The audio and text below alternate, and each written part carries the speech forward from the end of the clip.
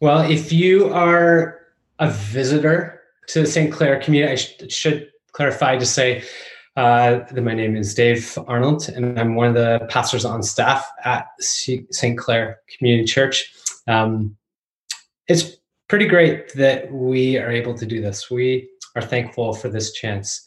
I'm going to walk us through a teaching for this morning, and I just want to give two kind of small qualifiers to it. One is that this teaching is going to actually happen in two parts. There's going to be a whole bunch of follow-up that comes from this teaching, that after this, you could go on to the St. Clair website and go to the resource page, which is actually a new page on our website, to see a list of recommended readings and further reflections. And we'll be adding to that in the coming days, including a sort of like part 2 video that will tease out some of the teaching from today and what we mean by when we say rule of life and how to live out some of these things in a very practical sense given our life right now. The other qualifier that I would want to be able to offer us is that I don't know if I can speak to everyone in the same way in a moment like this. I'm sensitive to that there's this sort of strange reality that we are greatly affected by the same circumstance, but the implications of it can be drastically different for many of us. So to consider everyone in our community, that there is a huge range of emotion, as for some of us, life has slowed down drastically, as though someone kind of hit the pause button on life. And for others, it has accelerated at a breakneck speed. So my hope is that you would have grace if there are moments of what I'm offering that it doesn't feel like it describes your current experience, or it's maybe somehow remote to where you find yourself exactly right now. Let me take you back about half a year ago. Matt and I were sitting at Vibes. Yes, that is the Caribbean food place next to Vintage on King Street. And we were there because Vintage was full of all of you. And so we were reflecting on the words of Jesus while sharing a jerk chicken poutine, as you do. And we were thinking again specifically about the words of Jesus in Matthew 11. We've said them before, but I'll say them again to remind us. These are the words that we were chewing on. Are you tired, worn out, burnt out on religion? Come to me, get away with me, and you'll recover your life. I'll show you how to take a real rest. Walk with me and work with me. Watch how I do it. Learn the unforced rhythms of grace. I won't lay anything heavy or ill-fitting on you. Keep company with me, and you'll learn to live freely and lightly. Those words of recover your life just seemed to ring loud and true, that there was a sense that God was inviting us into the words of Jesus to discover afresh this thriving and flourishing life, the life to the full as Jesus describes it. And so it was about half a year ago that we planned to spend our time after Easter talking and teaching through this thing of how do we recover our life, especially because so many of us feel tired, worn out, burnt out on religion, and are actually probably just plain exhausted with the pace of life. And all that was pre-COVID as even a thought to consider. And as we thought about more about what does it look like right now to live the kind of thriving, flourishing life, to live lightly and freely, we didn't feel like we needed to look any further than our practices, the things that we already do as a community, the things that give shape to our life, our way of living the life of Jesus, these things of prayer, scripture, generosity, hospitality, and Sabbath. And so it's in light of these unusual circumstances that we all find ourselves in, we decided to jump right into that theme of Recover Your Life now because it seems so especially relevant to learn again how to do it. Oh, it's very interesting that we still find ourselves in the middle of this church calendar season of Lent, and that Lent is about sharing in the desert wilderness experience of the Israelites and of Jesus, where many things get stripped away to remind us of our utter dependence on God. And here we are, things being peeled back, comforts being dismantled, and us being reduced down to what we know now matters most. I wonder if, like Jesus, in this time, we too are being driven into the wilderness. It says in the Gospels that it was the Spirit of God that sent Jesus into the wilderness, and that when that time was done, specifically in Luke's Gospel, it says that Jesus returned from the wilderness full of the Holy Spirit. I think it's in this unique time that we are hoping and trusting, we pray that God will use the stuff that we already know, our simple practices, as a means of infusing his Spirit into the life of our ordinary life. We believe that living into these practices is a discipline of discovering delight. That keeping these practices as individuals and as a community will help provide for us a sort of rule of life that will help us learn the unforced rhythms of grace in this uncertain time. I'm going to assume, probably like many of you, I've had more time at home these days than I am used to. And being at home a little more has me noticing things in the house that maybe I just have glanced by 100 times and didn't notice, or I'm paying closer attention to that thing I've always noticed, but I never put time aside to actually do anything about it. And in our home for the last 8 years, since we've moved into this home, in our kitchen, our garbage can has always been next to our fridge. And it made sense. It was good. And then this week, it dawned on me, the garbage can should go next to the stove. It's better space. It's easier to access. It's better. Let's change it. And so we moved the garbage can in a dramatic change of events in the Arnold household this week. And it just made sense. But I could not get over how many times I don't even want to, over 100 times, I would say that's a soft estimate. I defaulted to going, like the garbage was there, like right next to the fridge to there. It's a matter of like 10 feet. And there's a number of times where I defaulted to go to where the garbage has always been. And then I get turned around and realize, oh yeah, it's not there. And I'm going to the new spot. My reflex just kept kicking in to do things the way I had always known. And I constantly was having to do this readjustment. It just happened enough times that I was laughing to myself about it, even to the point where I started to feel dizzy, where I'm just getting turned around, trying to remember where my garbage is. And I realized in my own little experience of that maybe, just maybe, that might be a bit similar to how life feels right now, that there's just all the defaults have changed. The things that we know that were just automatic and it's always been that way just aren't looking the same as they were before. And it kind of changed overnight. And that we're used to things being a certain way. And now it's changed, and it can easily leave us feeling disorientated and dizzy, or even lost and confused.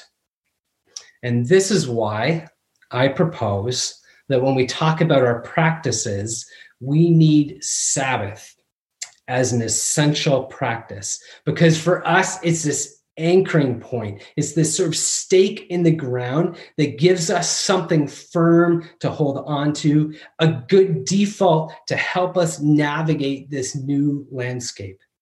It's not just the one day a week thing, but is daily and weekly rhythms of rest that are these ongoing, dedicated times where we accept Jesus' invitation to keep company with me. Choosing to keep Sabbath a fixed rhythm of rest may actually give us a sense of control that we need in a world that seems out of control right now. In all my video conversations with many folks from St. Clair this week, I think the thing I heard the most repeated was the phrase of people saying, "This feels like a forced Sabbath." That this whole circumstance has brought life to a pause or to a screeching halt. And in fact, it feels like a hand is being forced to say, slow down. And it wasn't being shared with a sort of reluctance or burden, but the number of times I heard it, and it came with a sense of relief. Thankful that something finally managed to slow the rush of life down and allow us to catch our breath. Someone had shared with me this week that this whole coronavirus, they said, this is not a good thing, but it is teaching me good things. I appreciate that. What if God, in all his wisdom and strength, is redemptively leveraging this bad situation to invite us to rest, beckon us to be still? What if this is a rare moment in our lives and in history, that this is actually an opportunity to be saved from our constant busyness, our frenetic commitments, our scattered relationships, our digital exhaustion? What if God in this time was calling us home to receive his promised rest? I'm going to read a scripture passage for us. If you're part of St. Clair community, you know that we talk about Sabbath often. This is not new for us, but I wonder if these words in scripture may be new or perhaps just aren't quite as familiar. So it's Isaiah chapter 30. I should have given you more heads up on where to go in the Bible for this, but it's right there. So Isaiah 30. And starting at verse 15. So I'm just going to read a small section of this larger chapter as a way of helping us think about what rest looks like right now. It says, "This is what the sovereign Lord, the Holy One of Israel says. In repentance and rest is your salvation. In quietness and trust is your strength. But you would have none of it. You said, no, we will flee on horses. Therefore, you will flee. You said, we will ride off on swift horses. Therefore, your pursuers will be swift. 1,000 at the threat of one, and at the threat of 5 will all flee away. Till you are left like a flagstaff on a mountain, like a banner on a hill. Yet the Lord longs to be gracious to you. He rises to show you compassion. For the Lord is a God of justice. Blessed are all who wait on him. O people of Zion, who live in Jerusalem, you will weep no more. How gracious he will be when you cry for help.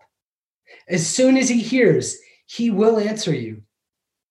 Although the Lord gives you the bread of adversity and the water of affliction, your teachers will be hidden no more. With your own eyes, you will see them. Whether you turn to the right or to the left, your ears will hear a voice behind you saying, this is the way, walk in it. Then you will defile your idols overlaid with silver and your images covered with gold. You will throw them away like a menstrual cloth, and you will say to them, away with you. In repentance and rest is your salvation. In quietness and trust is your strength. Let me just zoom out for a second to sort of give what the lead up is in Isaiah 30 to what's going on here. God, through Isaiah, is cautioning and correcting his children because his children have become so prone, and you read this in the verses before verse 15, that it says that they carry out plans that are not his, that they are ones who make plans without consulting him, that they keep looking to something else or someone else. He gives the example of Pharaoh and of Egypt to provide protection and refuge. That God's own people start saying to their very own prophets, don't disrupt us, don't inconvenience us, just tell us pleasant things we want to hear. It actually says, stop confronting us with God. These are God's own people who are saying this. And then God says, because you built up this wall to guard yourself, I will let it suddenly collapse, and it will crumble and in an instant break apart like pottery. And here comes God's promise. He says, in repentance and rest is your salvation. In quietness and trust is your strength. Then he knows the Israelites' heart. He says, but you would have none of it. In this moment where God is offering himself as a comfort, as a protection, as giving provision, what he has always done for his people, God's children are like, nope. And they run away to the places that they've always gone.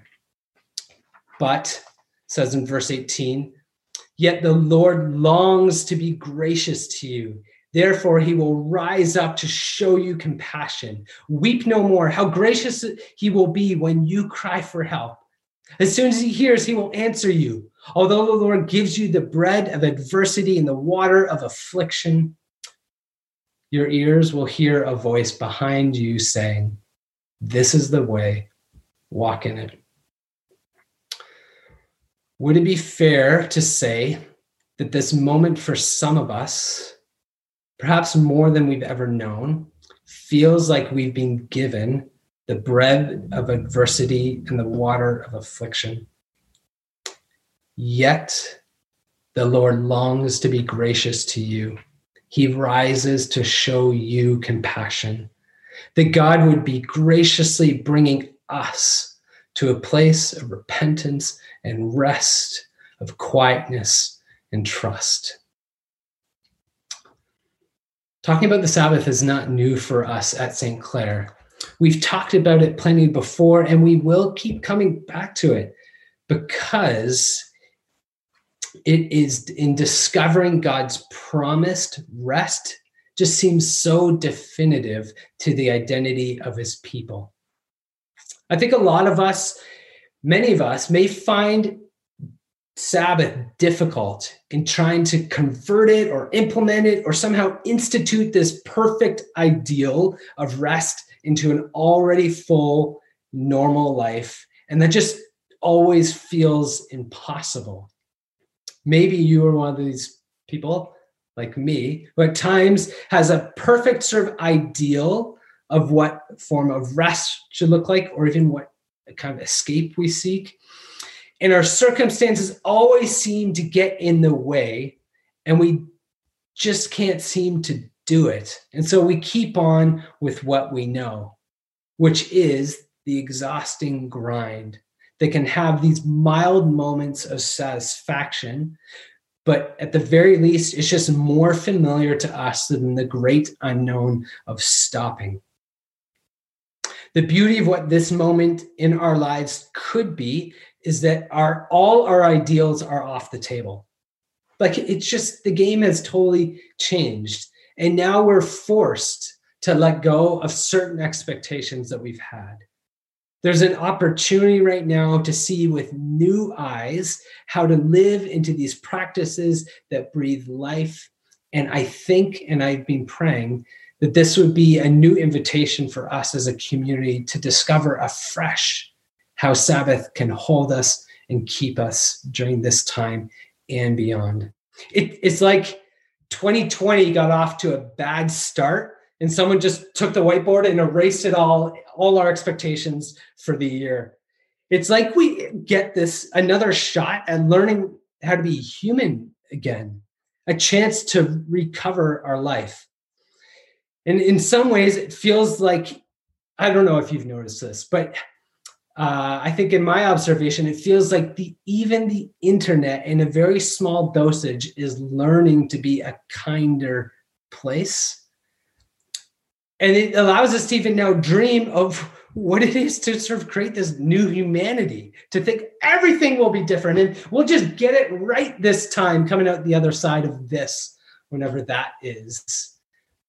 But I think the same gospel truth remains, that Jesus has done for us what we could not do for ourselves. He is the endless source of love and grace without limit. He is the one reconciling everything to himself.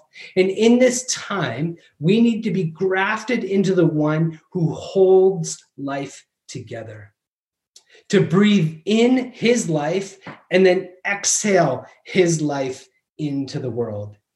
Creating space to find rest in him is our chance to breathe afresh God's presence and receive his promised rest. I think we need to reinvent our expectation of what Sabbath has to be and reinvigorate our hope of what Sabbath could be. Let me close with this. I don't know if this is the case for you, but it certainly was for me, that over the last week, 2 weeks, my inbox has been inundated with getting personal emails from CEOs all across the planet telling me that they are here for me. It's amazing. Like, wow, I never knew Aeroplan cared so much. But I'm pretty sure I only matter to them as far as I am a paying customer to them. And I think we need to know again that God himself is the only one who can say without hesitation or without any kind of asterisks, I am here. I'm not going anywhere. Come to me. And it's learning to trust the words in Psalm 46 of be still and know that I am God. In repentance and rest is your salvation. In quietness and trust is your strength. Most of us, I would say, we're actually more busy than bad. And we're being invited into a new way of being. We could just sit idle and wish for things to be over so we can resume life like before. But if we're honest, how many of us want the same version of what life was before? What if there's something more to be had? I came across these words online this week. I'm going to read them for us before I lead us through communion together. It captures the sense of hopefulness of what this moment is and what this moment could become for us. It says, and the people stayed home and read books and listened and rested and exercised and made art and played games and grew gardens full of fresh food and learned new ways of being and were still and listened more deeply. Some meditated, some prayed, some danced, some met their shadows. And the people began to think differently. And the people healed. And in the absence of people living in ignorant, dangerous, mindless, and heartless ways, the earth began to heal. And when the danger passed, and the people joined together again, they grieved their losses and made new choices and dreamed new images and created new ways to live and heal the earth fully as they themselves have been healed. A few things to let us know as we go. We're not really kind of going anywhere, but as we depart from each other. a reminder that this, what we're trying to offer this morning, there's a whole lot more that we want to be able to sort of extend and add on in relation to Sabbath and rule of life and these spiritual practices. So you can go right now to the St. Clair website for that resource page, and you'll see some stuff there. And look soon in the days to come for sort of a part 2 video teaching that will get much more into the nitty-gritty of practical ways to live this stuff out. And there are 2 videos for our kids. So families would love for you to engage with that this week, today. That was sent out on our email already this morning. Let me send us with a benediction. I'm very cognizant in this, that in talking about rest, some of us have already known that and tasted that in these last days and couple of weeks because it was handed to us.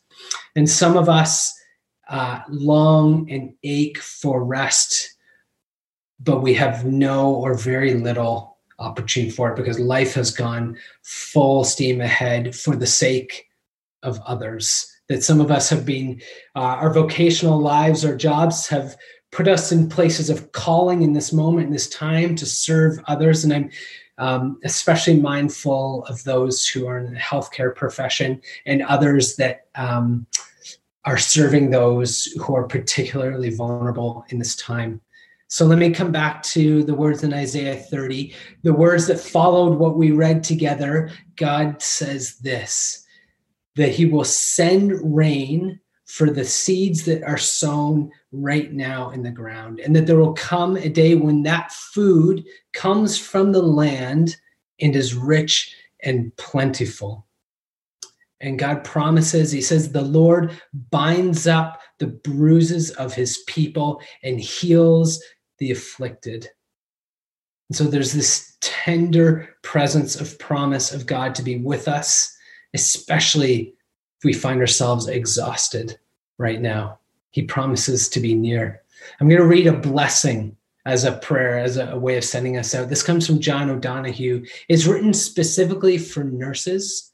And so nurses, would you receive this word? But I'm going to sort of graciously let it apply for any of us that would find us in the front lines right now in trying to care for our communities.